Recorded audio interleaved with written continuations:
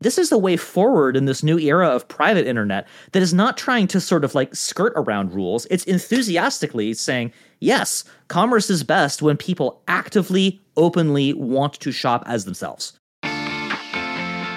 Hello, welcome to Shopify Masters, your companion for starting and building a business. I'm Shuang Esther Shan. Imagine if you could create a shopping experience tailored to each individual customer. Turns out that's possible thanks to something called token-gated commerce. It allows your customers to opt into a new way of shopping and rewards them for doing so. Think of it like a loyalty program, but built on Web3. Shopify has been working on this for years, and today I'm joined by Alex Danko, Director of Blockchain and Systems Thinking. Alex, thank you so much for being here. Shuang, thanks for having me. Super excited to get into all of this, but to be honest, I gotta check in with you. How did you feel about our definition of token-gated commerce? How do we do? You know, it's like everybody talks about token gating slightly differently. There are definitely some people who talk about it as a kind of loyalty program where you can say, hey, your biggest fans really care about you. This is a new way for you to recognize and reward who they are and what they have done. There's another way to look at it that is much more like top of funnel marketing. Here is a new thing that looks like an affiliate program but has some really nice characteristics. Your fans can go to the concert, get their ticket, and then tomorrow show their ticket and get the exclusive product. That's not really like a loyalty program. That's more top of funnel. It's a way to find new customers. And then there are other ways to think of it that are much more about collabs. They're saying, hey, I want to recognize and reward your fans. How about I gate a product to your fans and you gate a product to my fans, and have it really be about cross-brand collaboration and bringing fan bases together. All of these are right ways to talk about it, right? This is something that's new. This is something that is still being built. So it has a lot of creases and tough UX around the edges, and this is not something that is done, but we really think that this is something that, when it will be done, will be a mechanism that is just sort of lying underneath a lot of the way that we do customer discovery and how buyers go through the funnel of discovering and falling in love with a merchant and finding great products that they love. And this will just be something that is way below the surface, not really within visibility of most merchants most of the time, but will be making buyers and their journeys just somehow work a lot more delightfully across merchants and across brands. So that's something that's really excited that we're working on. But your definition was great. I really liked it. It's always nice to hear other people from outside of our work that we're doing say, hey, is this what this is about? And we can say, yes, like that is what it's about. It sounds very multifaceted, but it sounds like you're putting a community at the heart of it, whether it's getting new individuals involved in the community and also building on more engagement within the group of fans that you've collected over the years. Yeah, so I think a good place to start when you talk about token gating and about the broader effort that my team and I are working on is to start with customers. The most obvious thing that you can say about a business and really about Shopify is that at Shopify, I think we've done a lot of great work over the past many years of making a lot of the process of building a business a lot easier, a lot more delightful, a lot less toil. But there's still one part of it where we're just sort of really getting into now, which is the whole customers part. Who are these people, right? Like, where are they? The obvious thing that you can say about your customers is that, like, they're outside of the building. Your customers are not in your store. They are outside of your store. They have to go on a journey of finding your products and falling in love with them and arriving at your store and buying your product. It's really helpful to think of your product as being at the end of a journey that the buyer goes on to discover and find your product. And another sort of really obvious thing that you can say about a product is that from the merchant's point of view, all sort of buyer journeys and how the merchant thinks about crafting that buyer journey and thinks about bringing buyers into the store and thinks about how they go about marketing their products starts with something. This is going to sound kind of banal to start with, but it starts with an important characteristic of the product, which is what is the gross margin of the product? If this product costs me $10 to acquire and I think I want to sell it for $30, okay, well, I have a $20 budget and I have to go spend that budget on getting my buyer to come into the store and buy my product. How am I going to think about allocating that budget? And the answer is it's going to depend a lot on what kind of product that you are selling. If you're selling a relatively low margin product, like the grocery store or something, these are very low margin businesses. You need to have a lot of volume coming in. It's probably going to be something that your buyers already know they need. They already know they want. They have a habit of coming in. On the other hand, if you're dealing with a very high margin product, like luxury goods, right? If you think about like the streetwear business, the fashion business, you may have a lot of budget to think about, I want to craft a really meaningful journey for the buyer to come on so that when they end up at my store, they really want to buy this product. And this product will have a lot of meaning to them because of the journey they went on discovering this product and coming to my store. And so therefore, I can afford to spend a lot of budget on making that journey to the store really meaningful to the buyer. And when done well, this can be one of these really nice virtuous cycle that successful brands are able to establish, which is creating this really nice environment where, because buyers have a lot of connection and a lot of affinity to your product, you can afford to spend a lot of money on really beautiful retail experiences or really beautiful merchandising experience for them, because it creates that meaning that the buyer will feel with your product, right? Which therefore generates the budget that you can spend on promoting your brand. It sounds like you are truly enhancing that relationship between your customer. And also throughout that interaction, it's actually a chance to have those meaningful relationship and entice people to actually return and wanting to be on that journey again. And again, going back to these two very related concepts, which is one, like, what is the gross margin on my product that I'm going to spend some of on this journey? And two, how are you thinking about, okay, like, what is the relationship that I'm going to have with my buyer as they go through what you call like the funnel, from discovery to intent to purchase through to what I really think of as the end of the funnel, which isn't actually purchase, it's relationship, right? Like the first product that you buy is not the end. That's actually the start of your relationship. And so what's really great to start is to thinking about this overall challenge that every merchant has, which is, how am I spending my budget on getting buyers through that journey, through that funnel, and through that discovery? Now, there are a couple of ways that you can do it. One way that you might do it classically is you might say, I'm going to spend that budget on a store on a really nice high traffic street. And then my store will be able to advertise products to all the people walking by. That's one way you can spend that money, is on rent. Another way that you can spend the money is on ads. You can say, okay, I'm going to go to Facebook, I'm going to go to Instagram, or I'm going to go to somebody else who is able to put ads in front of my buyers. And then they will take that money and they will go show them ads. And then some of those buyers will make their way to my store. And then some of them will convert it to customers. And that's another way I can do it. A third way that I might want to spend that budget, and this is one that's really interesting, is on the affiliate relationship. I might say, hey, you have a bunch of fans. Why don't you go tell your fans about this product, and then you give them a code, or you can give them a URL, and then that URL or their code takes them to my store where they get a discount for coming in and referencing you. And then I give you maybe a 10% or a 20% referral fee for that customer every time they shop. And that's a way for me to allocate my budget. These are all ways for the merchant to say, okay, like, how do I go think about allocating this budget towards making sure that buyers come to my store? And overall, what you want is you want a strategy where the way in which you are distributing this budget is going to be consistent with your brand story. There are some D2C brands that are very consistent with, I'm going to bombard you with very well-crafted Facebook ads until you buy the product. There are other that are much more community-style products where it's like, you don't really want to be served ads about something. It's really a product that spreads through word of mouth. So again, if you think about some certain like streetwear brands, it's like they work much better through word of mouth. So you might want to pursue that kind of strategy. I like the way that you've explained it, because I think a lot of founders, when they think about their business, they think about ads, they think about affiliate marketing, but they probably don't link affiliate programs with token gating or with Web3. They find those terms actually a little bit intimidating, but you've made it sound much more approachable. So for those founders who do get intimidated, what do you say to them?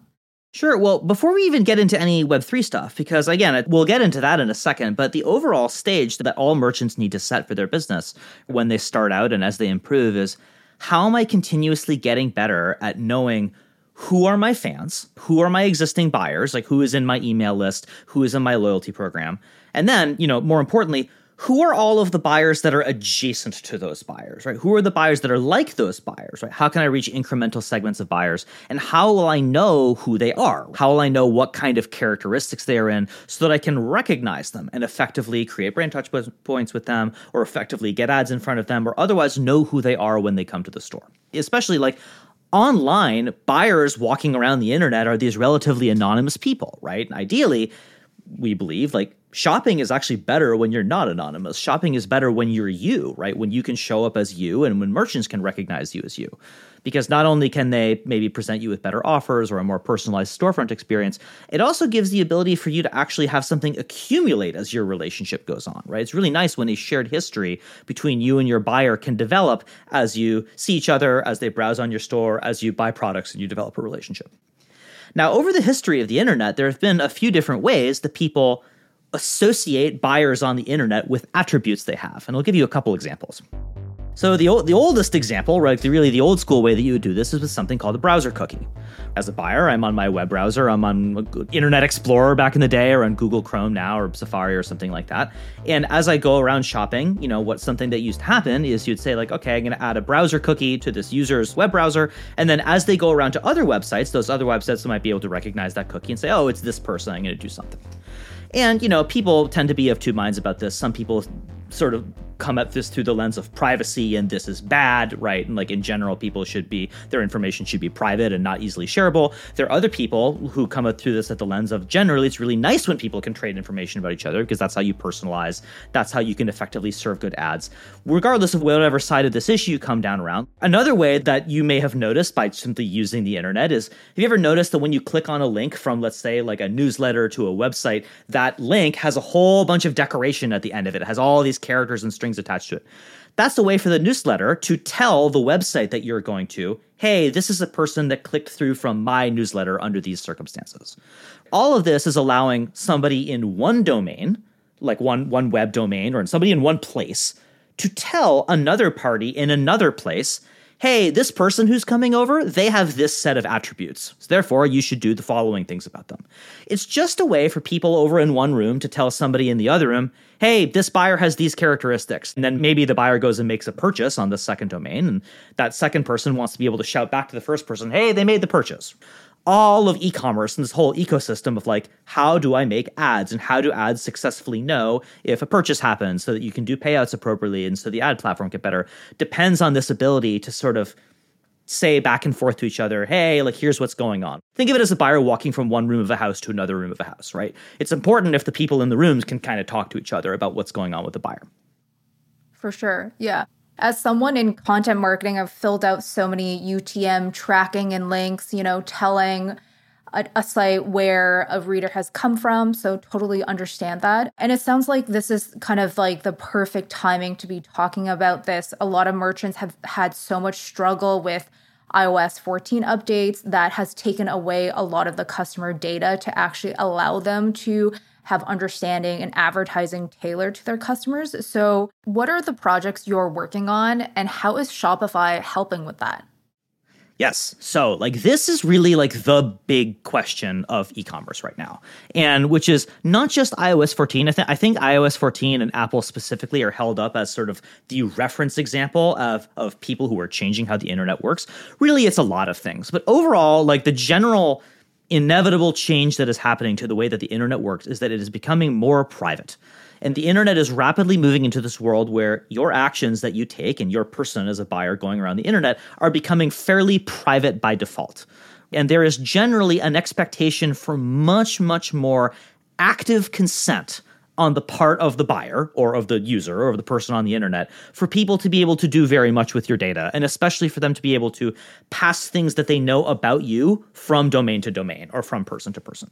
Now, why does this matter for e-commerce? It's this matters for e-commerce a lot because many, many shopping journeys start in one room of the house and then go to another room of the house. So this whole challenge of how do we move the e-commerce industry into a world where this starts working for merchants again is one of the big problems that Shopify is working on right now, including me and my team. And here's where the story actually takes a really, really interesting turn and where all the NFT stuff and the crypto stuff enters the picture. So maybe, 2-3 years ago, if you look at the beginning of the big NFT wave, something really interesting started to happen, which is you saw these people who started collecting and selling these things called NFTs, right? And what were these? As well, people really didn't know what they were at first. It's these things are ugly art, these are JPEGs. It's why do they have value? It's clearly people were very into the fact that it's these are something that you could own, right, with a crypto wallet. You could sign for them with your crypto wallet address. But nobody could really agree, are these things products? Are they worth money? And again, as Shopify, we had a lot of merchants come to us early on in this bubble and say, I want to sell NFTs. I see all these brands, they have all this great IP, they want to monetize it, they want to sell these NFTs to your fans. And we said, absolutely. Look, we want to help you do what your intentions are. Let's look to see whether we can support you selling these as products. But fairly quickly, we noticed something much more interesting going on, which were brands that came to us and they said, hey, my best fans are the ones who have these NFTs. I want to be able to tell who they are when they get to my store so that we can offer them exclusive discounts or exclusive products or things like free shipping. They're saying, these people are my fans. I want to be able to recognize my fans so that I can reward them with something. And we took a look at that. We thought, wait a minute, this is way more interesting. I think we understood fairly early on that the idea that like these things are innately worth money was sort of a temporary bubble phenomenon. But what was much more interesting about these NFTs and these NFT collections, and it's very important that we talk about them in terms of collections. I'll get to why in a second. But that these things were really like, they weren't products, right? These are more like attributes of buyers. Buyers were showing up and saying, I want to show up and connect my wallet and show that I have these 3 tokens, and therefore I can unlock that great experience. We looked at that, we thought, oh man, this isn't a new kind of product. This is a new kind of marketing, right? Like this is actually a new way of identifying who a buyer is in a way where buyers can have these attributes that persist across all the rooms of the house that they go. Furthermore, as a buyer, when I show up to a room in the house and I connect my wallet and say like, look, I have this thing, I want to unlock this perk, right? Maybe I say like, I own a doodle from this collection, I want to unlock this gated merch that somebody has for me. That's me being very actively excited about the idea that you're going to personalize the store to who I am. This is me being very willingly engaging with this idea. This is a buyer doing something very important, which is them actively, enthusiastically consenting for you to personalize to them around their experience. Now, in the context of how the internet is changing right now, around being very default to private and being very default to opt-in first-party consent, we looked at this and we thought, oh man, this is sort of a triple threat good. It's good for buyers because it lets them, get recognized and rewarded for who they are and what they've done. It's good for merchants because it gives them a new way for them to identify people of interest, like people who have done this thing, and therefore I care about identifying buyer segments of people who might be my fans or might be like my fans. But most importantly, this is a way forward in this new era of private internet that is not trying to sort of like skirt around rules. It's enthusiastically saying, yes, commerce is best when people actively, openly want to shop as themselves. Here is this new way, basically this new sort of way to say, I have a wallet address. That wallet address can own various tokens, collectibles, attributes that I've collected around the internet. This is a way for me to show up to a new store, show up to a new room of the house, and then take out my backpack of inventory and say, here's who I am. We really believe, I believe on my team, and we really believe at Shopify, that if we get this right, this could be a very, very important component of how buyers identify themselves and how buyers have attributes for online shopping. But I can say very confidently that, 2-3 years ago when people were saying, oh, we're going all in on NFTs, it was very hard to tell whether people meant it or whether they were just chasing a fad. I think now in 2023, us being able to say, yes, we are deeply committed to this mechanism, right? This is actually going to really deeply solve a problem. People are actually much more interested now. They're like, you've stuck this out for this long. There must actually be something to this. Thank you so much for the context of token gating, and we're going to get into a real life example of how businesses are using it now. I'm chatting with Alex Danko, Director of Blockchain and Systems Thinking. If you're enjoying today's episode, or if you want to give us feedback for the show, give us a follow or subscribe if you haven't already. It helps others to find the show. Thank you so much. So like I mentioned, there's some exciting examples, especially now that the Barbie movie is out. I would love to hear about the example of Mattel using tokens and also how they're really unlocking this frontier for e-commerce. Sure. So Mattel is one of our biggest and best customers of token gating on Shopify. They've been finding fantastic ways to recognize and reward their fans. And part of what makes Mattel so great is that they already have these fans who've been loyal to them for a generation. If you think about Hot Wheels, one of the great brands that Mattel's have, we all collected Hot Wheels as a kid. There are a lot of people who as grown-ups have a great amount of affinity to this brand. So what has Mattel done? So first, Mattel has launched a series of NFTs that are just straight up collectibles, right? You can pay money for them, and then you get a digital collectible that is yours and that you own. It's like trading cards. It's like baseball cards. It's like fans love collectibles, whatever shape or form they may take. That step one was fairly easy. But then step two is Mattel said, okay, if you own one of these collectibles, you can now show up to the store and you can redeem a limited edition physical product that represents the Hot Wheels car that you have the collectible of. So only if you have the collectible, you can show up to the store, you can unlock the physical collectible, which they will mail to your house for free. Right? Buyers love this, right? Mattel is now doing these drops on a regular cadence across different segments of Hot Wheels cars and different Hot Wheels series to different segments of buyers. They really understand this go-to-market muscle around the just idea of fans get the token and then the token unlocks the physical version of the product. So that's a great example of, I think, token gating in single player, where there's one brand, you have one fan, and it's just that fan and that brand building their relationship together. In contrast to some of the other ways we've seen token gating, which is across fan bases and across customer bases and across product lines. But it's good to start with the basics, and Mattel's a really good example of how to do the basics right. Sounds super fascinating, and it sounds like they are leveraging omni-channel experience, really blending that online in-person experience as well. So I know that in the perfect ideal state in the future, token gating will be available for all merchants and it will be really seamless at their admin. But before we get there, what are some business profiles and what types of businesses are really suitable for token gating currently? I'd say typically there are two kinds of brands that we've seen try this out successfully.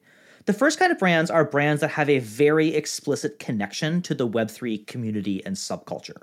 There is a group of people that just already wants to do this, and if you want to reach out to those fans, or if they already are your fans, then you can do a token gating loyalty program already. That works fine. The other segment of brands that we've seen try this out are sort of I'm just going to sort of paint with a brush stroke here, but it's luxury brands. It's a lot of the brands where they're like, hey, we kind of understand what's going on here around this idea of things that are scarce. These are brands that sort of like, when they saw these things selling for hundreds, thousands, tens of thousands of dollars, they sort of looked at this and they said, okay, well, I don't know if it makes sense for like this picture of a monkey to sell for $10,000 plus or $100,000 plus, but I can see clearly that there is a behavior around this thing that looks like affinity, and that looks like community, and that looks like the kind of ingredients that you need in order to sustainably run a luxury goods program. So they went into it and said, okay, maybe we can try to recreate some of these dynamics. We've seen a lot of those sort of luxury brands have their own successful versions of saying, we're not necessarily selling to those people, but we're replicating those mechanics around this idea of like, how do you develop and cement a reputation with a high margin luxury good brand? So those are the other examples of people who have had some success with it so far. But again, we think that the real success for this will come when merchants are not seeking this out. So I think this is the question to ask, right? If I'm an early merchant, someone thinking about a business, maybe all I do is collect email addresses and I'm trying to think more about token gated commerce, wanting to get into it. What are some of the ways that they should incorporate this thinking? And what are some Shopify services that we can expect to come? Sure. So right now, there are a few ways that you can interact with this on Shopify or outside. First of all, there are a whole number of apps that are built on Shopify where you say like, hey, I have a Liquid storefront. I can just go install an app that can do both minting tokens out the door, right? Get tokens to my fans when they take this action or when they buy them, right? And then on the other side of the fence, there are apps that lets you gate your storefront to say, okay, if a buyer shows up and they have this token, I want to give them 10% off. If a buyer shows up and they have that token, I want to make this exclusive product available.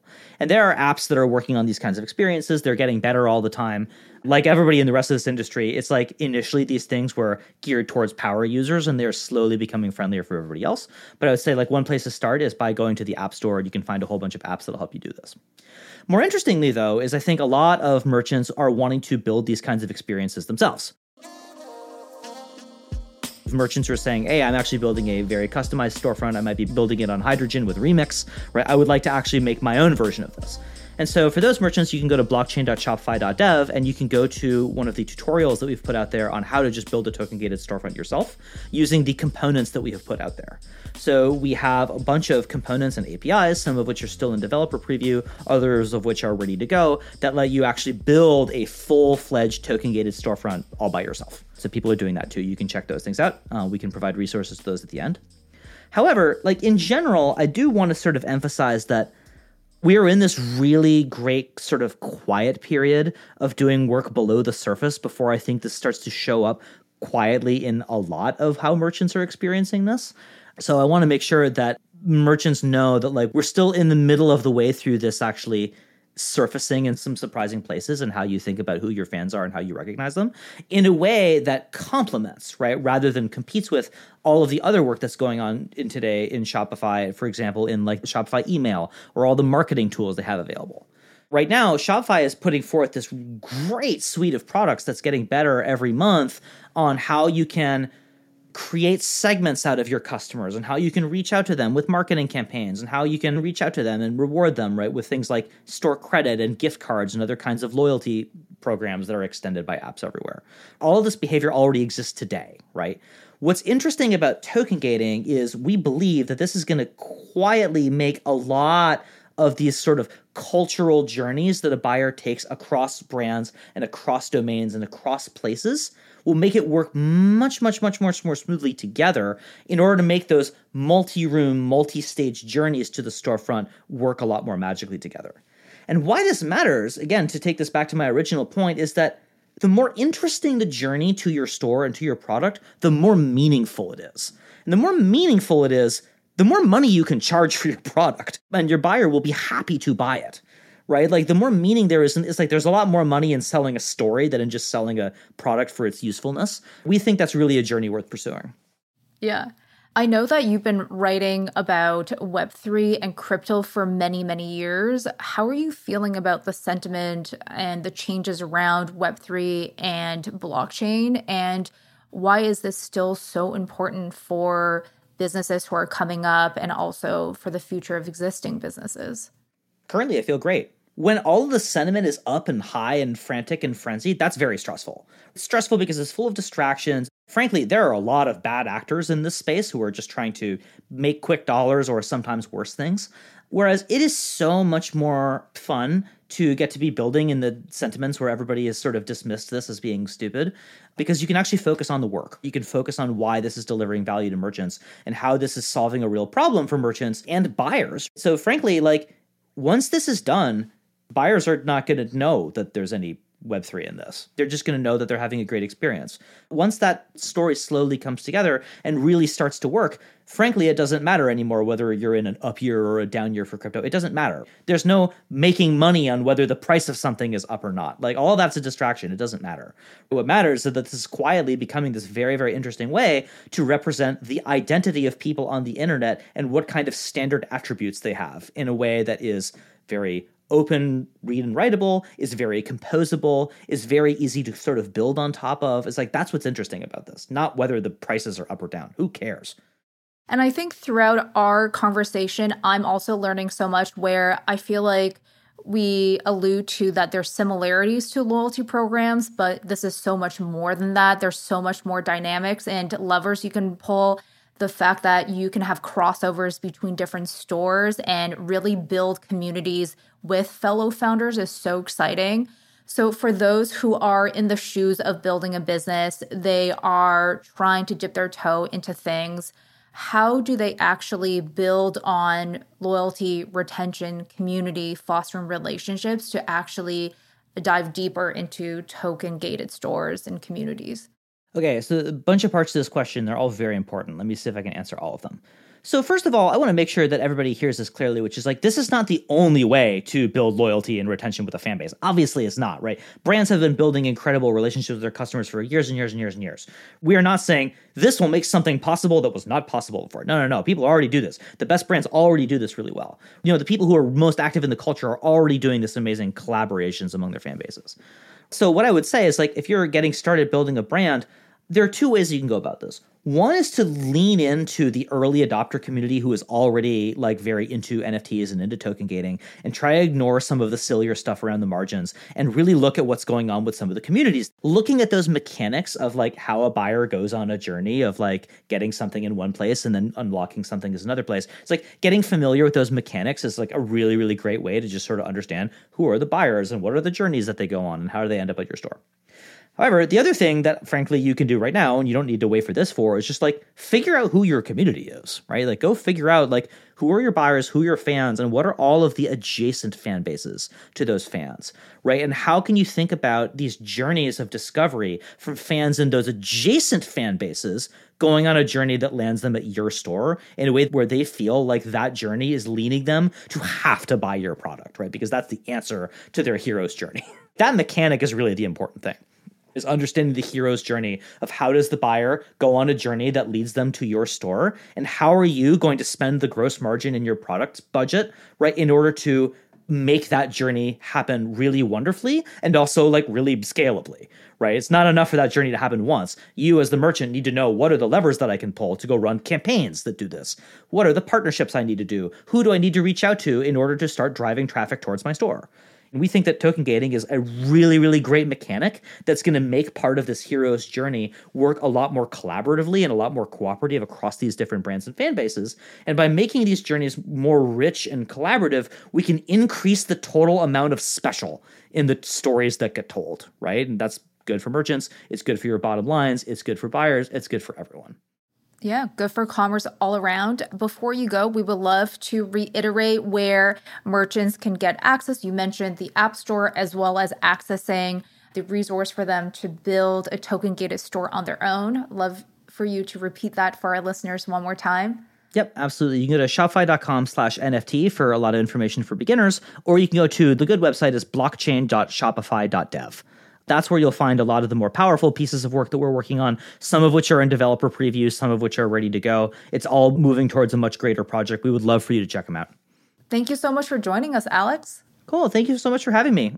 My guest today is Alex Danco, Director of Blockchain and Systems Thinking. Thank you for joining us for Shopify Masters. Our show is produced by Megan Coyle and Gogo Zoger, mixed and engineered by Matt Short and Miku Betlam. Benjamin Gottlieb is our supervising producer, and I'm Shuang Esther Shan. Come hang out with us next time on Shopify Masters.